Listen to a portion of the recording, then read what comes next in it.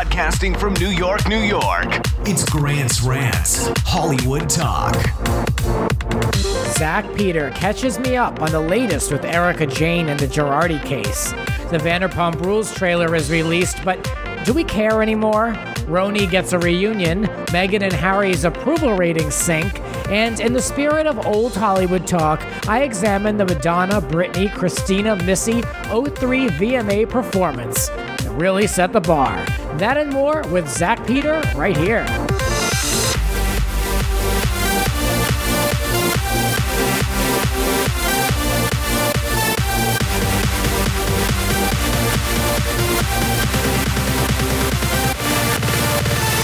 Let the ranting begin. I am glad to be back. I am joined virtually, of course, but I'm glad to have him here. Zach Peter is joining, the host of #NoFilter with Zach Peter. Welcome back to Grant's Rants. It's been a minute. Hi, Grant. It has been a minute. Yes. Thank you for having me back. Oh, my pleasure. It's been a minute for me and for everybody. I have taken time off this summer. I can barely catch my breath. There's always things happening, and working a lot. So that's where I've been. But I'm trying. I can say this every time, but I'm really trying to stay more consistent. I never have let this much time pass. I just can't. I'm doing all that I can, but I'm here now to rant. So I'm glad it's finally time, because there's a good amount of stuff to talk about here. I can't keep up, specifically around Erika Jayne, and I know that, Zach, you have been on this from the start. You know what's going on, so I want to get a little bit of an update from you, the latest status. What are you making of this?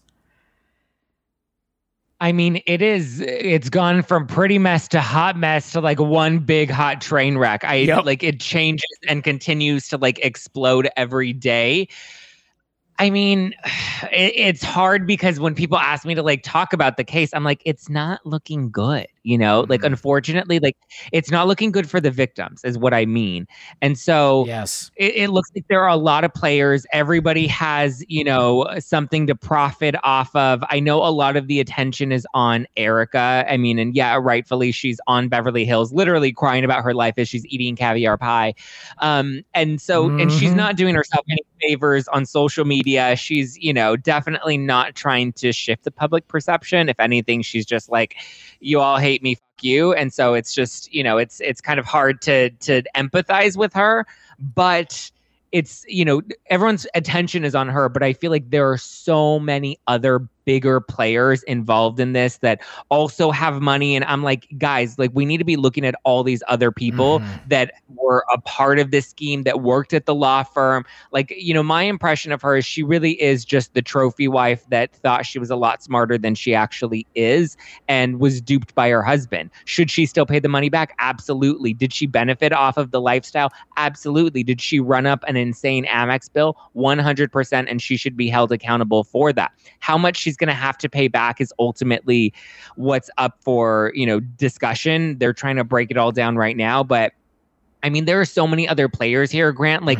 Tom's son-in-law and Tom's daughter, who were Tom's son-in-law, David Lira, worked at the law firm and was, collected, like, part of his own shady dealings that, we need to look at all of these players. And when you dig into it, it's getting really unfortunate to the point where we're realizing that a lot of the banks that he was taking out, that Tom was taking out loans from, a lot of the lenders that he was taking out these loans from, they're the ones that are first in line to get back any of the money that the bankruptcy trustee is trying to bring in. So the victims are at the back of the line of people that are going to be getting their money. So it's really like a bad situation for them. Unfortunately, Tom doesn't have a lot of or seemingly doesn't have a lot of money. He was very good at shuffling money around, creating a lot of these shell companies. It's now looking like EJ Global was just one of the many shell companies he was using for tax write-offs. So, like, again, I'm like, yes, absolutely. Erika Jayne is not a great person,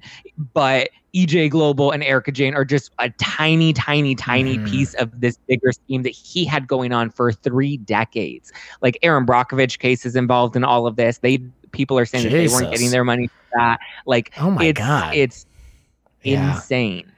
Well, we're approaching almost a year when the divorce was announced. That was what, Election Day? November.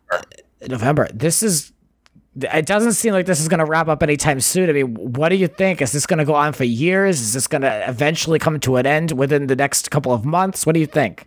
Definitely not in the next couple of months, probably within the next couple of years, only because there are going to be so many other pieces that come beyond this. Like as of right now, we still aren't even able to track all of Tom's money. We're trying to, or the team is trying to find it. The bankruptcy team, when I say we, I don't mean to include myself in that. The bankruptcy team, they're trying to liquidate all of his assets. You see that they're trying to sell his house. It's not selling. They're trying to bring in money from the active cases that were still open at Girardi Keese last year when this all started to crumble. So, that's obviously one of the biggest assets in all of this. But once we're able to track all the money and start to liquidate all of his assets and bring money into the estate, then, the bankruptcy trustee is going to start giving some of that money back to the debtors, which are the banks, the lenders. In some cases, it's going to be clients, or it's going to be former clients and victims. As of right now, the only victim that I'm seeing at the top of the list is the Ruigomez family. And it's only because they fought really hard in court to get their debt secured and attached to collateral that Tom had. Wow. Whereas the other victims, like they were literally victims of these horrific scandals horrific incidents and accidents that they didn't know any better to go and try to get their debt secured. They didn't think Tom was going to rip them off. So they're kind of way at the back of the line. But Once we find out where all the money is, once we start to pay people off, we can only pay them off with what they're able to have, what they have. So the assets, that's why they're going after Erika Jayne's assets and trying to liquidate those. That's why they're going after her for the $25 million which I also want to clarify. People think that it was like one large 25 million transfer to her bank account. That's not true. We found out that what was going on is she had a personal Amex card and Tom had a personal Amex card. They were running up this lavish lifestyle on those Amex cards. Wow. And then Tom was paying the bill. Tom was paying the bill at the end of the day, but he was paying it from Girardi Keese money, which we now realize was stolen money versus their own personal money. So that's why I'm kind of like, I don't even know if Erika really did know, because you think about it, the bimbo housewife is out there just running up her Amex and then she gives the bill to daddy to pay for it. She doesn't necessarily know what bank account it's going to pay for. So the money never went.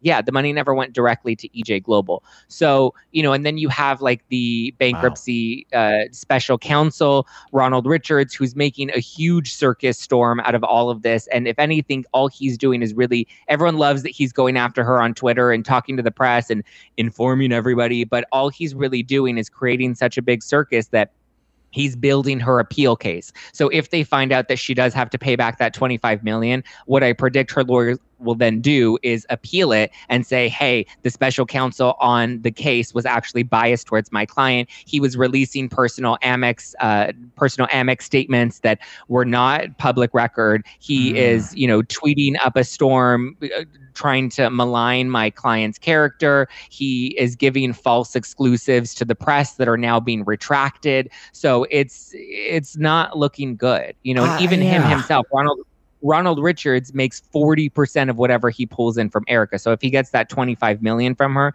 he then gets a 40% cut of that money before it even goes into any of the victims or any of the lenders, on top of all of his fees being covered. So all of these people have something to gain from it. Yeah, wow. It sounds like a real rotten bunch of people. Wow. Yeah, I was wondering why that Richards guy was in headlines daily in my feed, and that you cleared that up. He's calling them and offering them exclusives is what's happening. Yeah, and of course. Which my thing is like my thing is your priority should be on helping the victims if that's really what you're getting into this for, not calling the press and giving them speculative headlines. All of this speculative information instead of actually providing facts. And we just saw Radar Online of all websites retracted one of his exclusives over the weekend because they found out that the information that he gave them was false. Wow. So I can see now that the victims really are at the bottom of the list, and the villains, I guess, is what I wanted to say. The villains are at the top we're talking banks. This guy Richards is going to get 40%. So, wow. Thanks so much for that. I know what it's like when you have all this information. I get asked about the Free Britney movement and like, what's the latest with that? And it is a packed and loaded answer. So I appreciate you like walking me through all that, because I'm much more of a casual follower of this, but I knew you'd deliver with what I was looking for because you've given me a lot of info. Thank you. Yeah, of course. I cover it weekly on the podcast. Yeah. And it's juicy. Between you and Emily D. Baker, I feel like I get a little bit of a schooling in all of this, and I'm learning. It's a good thing. I love Emily so much. I love her, and I have the best conversations with her when she comes on my podcast. And she like literally is able to break it all down and explain things to us in like layman's terms, whereas a lot of this, especially like I have to like Google a lot of these big like legal terms to like figure out what any of it means, and Emily comes and I just feel like safe and at home. Yes. For those who don't know, Emily has a YouTube channel, podcast. She's just, like Zach said, like she breaks it down. She's reading through the documents. It's all right in front of you, but she's like breaking it down in terms that you can understand. She's got a great personality. She's a former, federal prosecutor? Former LADA. LADA. Oh, okay. Well, there you go. So she, I don't know. I enjoy her as a person. I enjoy her take on things. I think she keeps it real.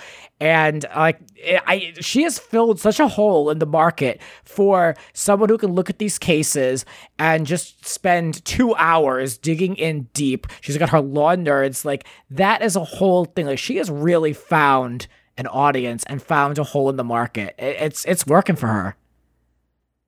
It is. Her channel is great. I always learn so much from it. I mean, and it's not just Girardi or Brittany. Like she's really breaking down a lot of these like big media cases.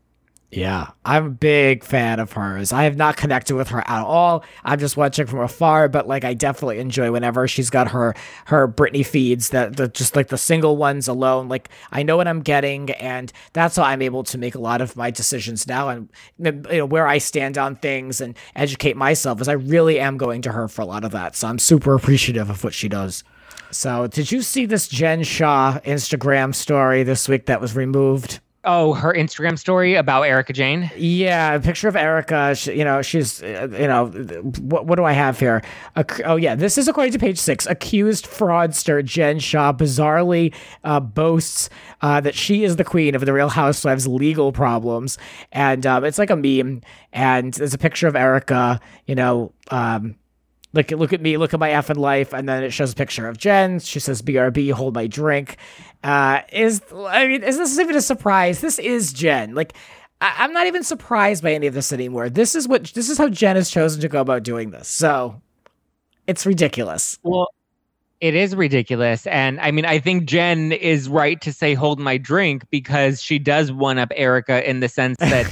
Erika isn't a criminal. Jen Shah is an actual criminal, or she literally has a federal investigation against her. Jen Shah was arrested. Like there is no, and she's still like being like, I'm 100% innocent. I'm like, honey, you have been investigated for years. There are many people that are turning on you on this now. Like, hello, when do we of delusion and start to come into reality? The audacity, just to even like acknowledge it the way she has, and I could say the same for Erika with her stuff on her social media. But can you break down for me real quick that Girardi post that Erika made this week? What is that supposed to represent? They said that was supposed to be a chilling post. What is the tea behind that? I mean, that's the big question we're all trying to figure out. So on her Instagram story, she just wrote the name Girardi, period. And that's the whole story on a black screen and white text.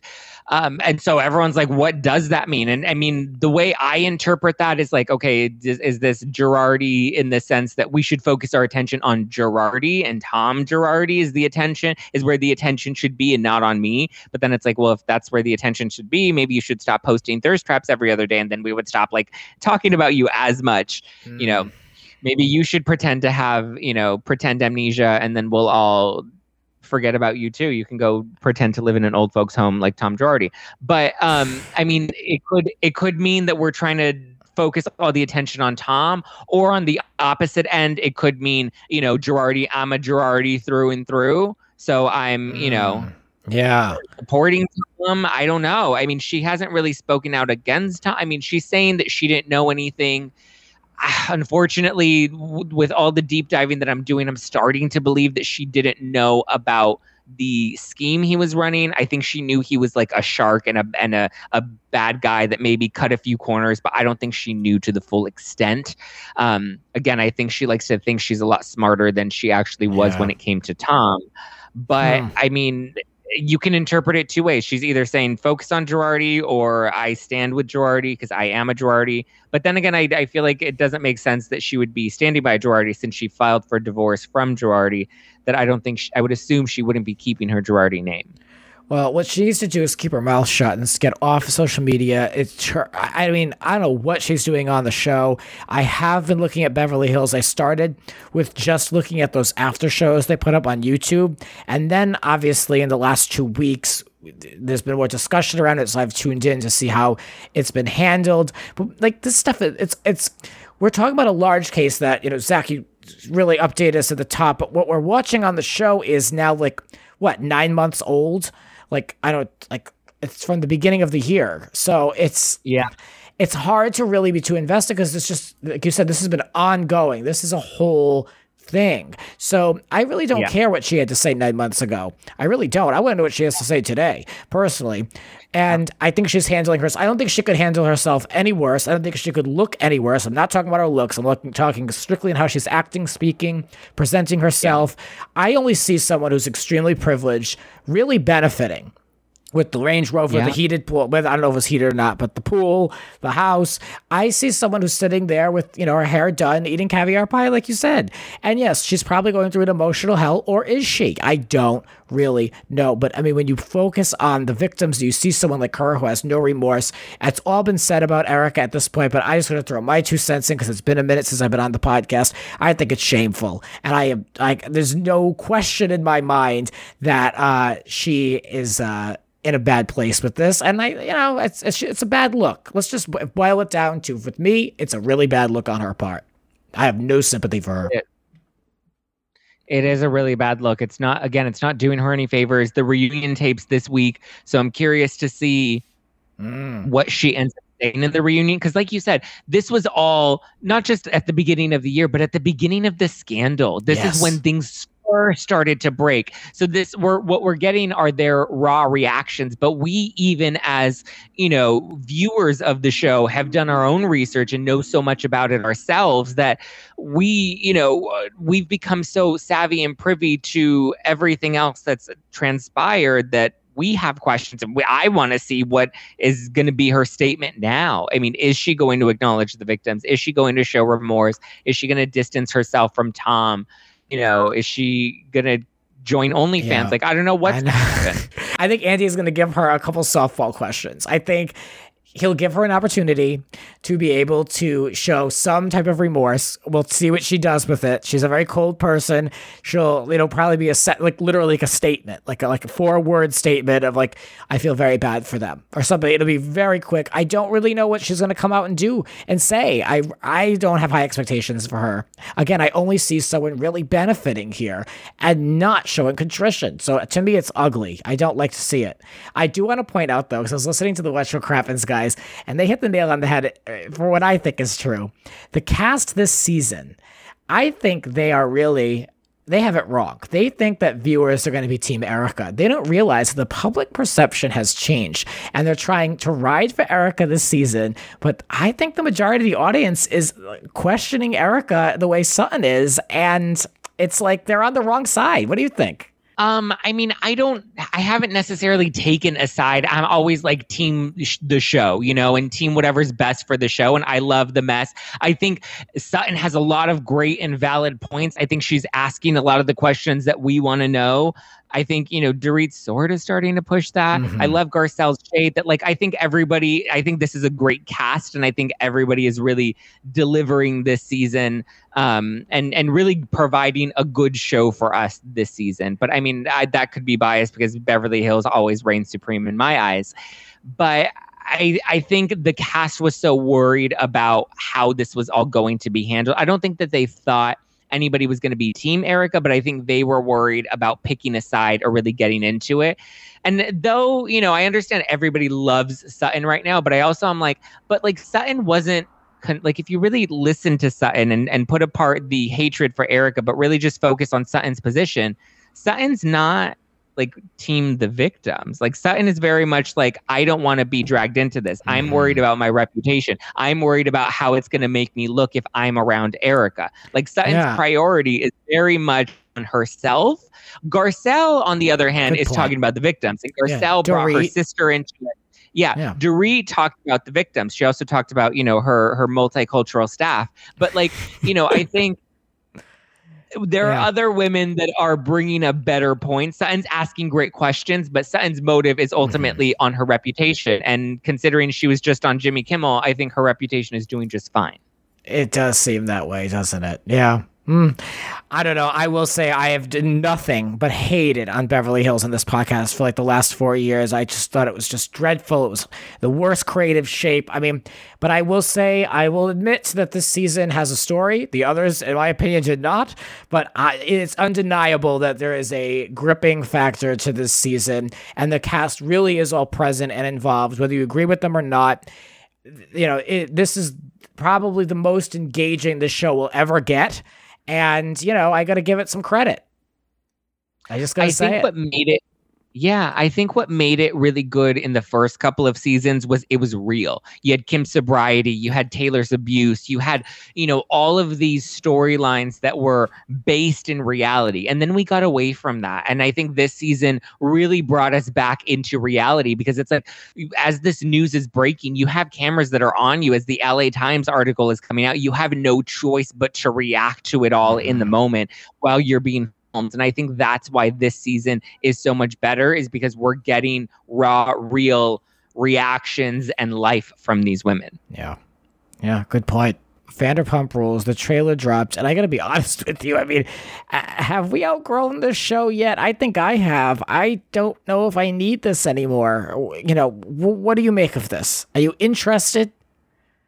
I mean, I think I'm interested in the sense that, like, there's so many unanswered, unaddressed questions and points from last season and all the scandal that broke last year that I think a lot of us are going to be tuning in just to see how it's all addressed.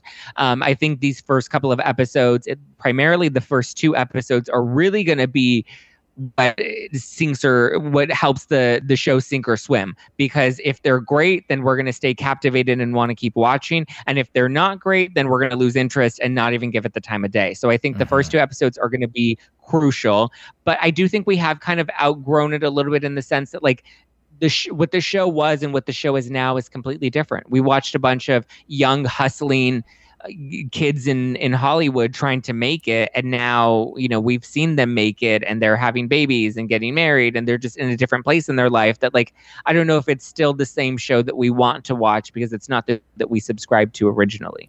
Good point. It'll be interesting to see the ratings. I think the engagement, however, will still be there. It's a loud show on social media. That might save it. To me, I view the show as a very and even the show, but also Lisa Vanderpump. It's just very 10 years ago. And I know the show didn't even come out 10 years ago. It came out in 2013. But I just view the whole thing as kind of like stale at this point. I mean, I like Sheena. I'm glad that she's on it, I guess. But she's still there. That's how I view it. I'm like, she's still on this. Okay, is that enough for me to watch? That looks like it might have the most potential story-wise. Her and Brock, I don't know. I mean, I'm struggling with it. I don't know if I'm going to bother. Okay, I love me some Vanderpump, so I am looking forward to it, just to see how a lot of, the things that have happened over the past year are addressed. I think the show is going to severely lack not having Stassi, Jax, Brittany, and Kristen. I know that's a controversial take, but it's like the show was built on bad people and bad behavior. That removing some of the baddest people on the show for their worst behavior, I don't think necessarily helps the show more than it could hinder the show. That's not to say that them getting fired wasn't the right or appropriate thing to do, but I think, like you said, it is 10 years ago. It is, and the place that we were in as viewers was is gone. We've grown, we've evolved culturally, we've evolved, and even in television that has evolved as well. So, I mean, we'll see what this season has to bring. Yeah, no, I agree with your point. Yeah, we shall see. And another thing we're going to see, whether we want to or not, someday, The Real Housewives of New York City season 13 reunion.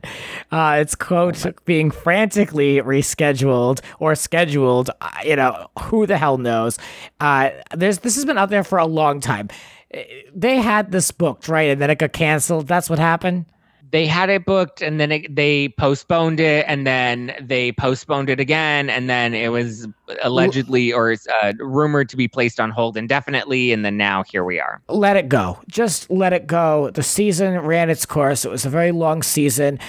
I said on Jacques Peterson's podcast, if I didn't have Twitter in front of me, I probably would say this was an okay season, but there's such negativity around this season. It's so like hated that I just think, just let it, we don't need to reunite, please. I'm okay moving on.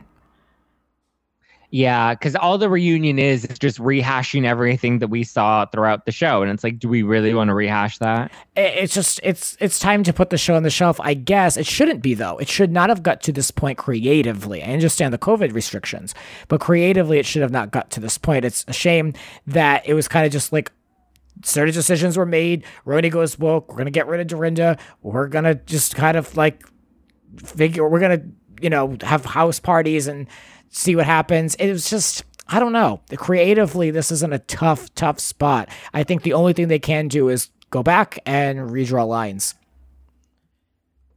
Yeah, I mean, even I feel like one of the biggest issues too is even the cast is the veterans are phoning it in. They're not even giving us anything anymore. That it's like, and that comes from the top down. I think the producers were phoning it in. I think they thought Ebony was going to be an easy, ratings hit. It's the first Black woman on the show, and we're going to talk about race, and that's going to be a big talking point, and it's gonna sell itself. And I think we got lazy and we got sloppy with the creativity in the show, and here we are. And tonally, this is a comedy show, basically. In my opinion, it's like a comedy lifestyle reality program, and casting someone like Ebony, and I don't bring her in. I'm actually fine with her because she came in with a job to do. I'm sure they came to her and said the benefit of you doing the show is you can, educate the viewer as well as your housewives. You can, really get into what's important to you. And she came in there as that was why she was there. That was her job to do, as well as engage with the women and go out. But so you can't fault her really for going in and using the platform, but the show leaned too heavily into it. And unfortunately, I don't know if it was just the best fit for her. And, I don't know. I hear she's going over to The View to test a seat out over there. That might be a better fit. Yeah, I like Ebony. I don't think she fits for New York, though. I think she's great, just not on this reality show. I mean, think of it like this. It's like as if we had The Simple Life with Paris Hilton and Nicole Richie, which was a reality show, but it was a comedy reality show. And we then tried to tackle race issues on that show. Oh my God. Could you imagine? That's what I mean. Like it would be so, and in this climate, it just doesn't work. And that's not to say that there isn't a way to do these things, but I think production, I mean, I know everyone wants to blame Ebony, but to a degree, I mean, you have to hold the women, the cast accountable, because like I said, the veterans are phoning it in. I think production thought this was going to be an easy sell, and that's why they pumped up Ebony to even go even harder. And so I think Ebony is getting a lot of the heat, and it's not fully like it's everybody's fault, but Ebony's not to blame for this season. Mm-hmm. No, fair statement. And this show, it ended. The finale was the Galentine's Day or on Valentine's Day. That was 7 months ago. So it seemed to appear that these women were, united. And when they did the press for the new season, they said, oh, that last episode, it really brought us all together. It came full circle. And then things have fallen apart. I don't really know all the details. I haven't really been keeping up with it. But according to Page 6, this is where we're currently at. Ramona went to dinner with Ebony to make peace, and Luann had to be coaxed to answer her phone while living her best life in Europe, but we're making it happen, referring to the reunion. So things have fallen apart. This is, one can allege this is why these reunions kept being rescheduled.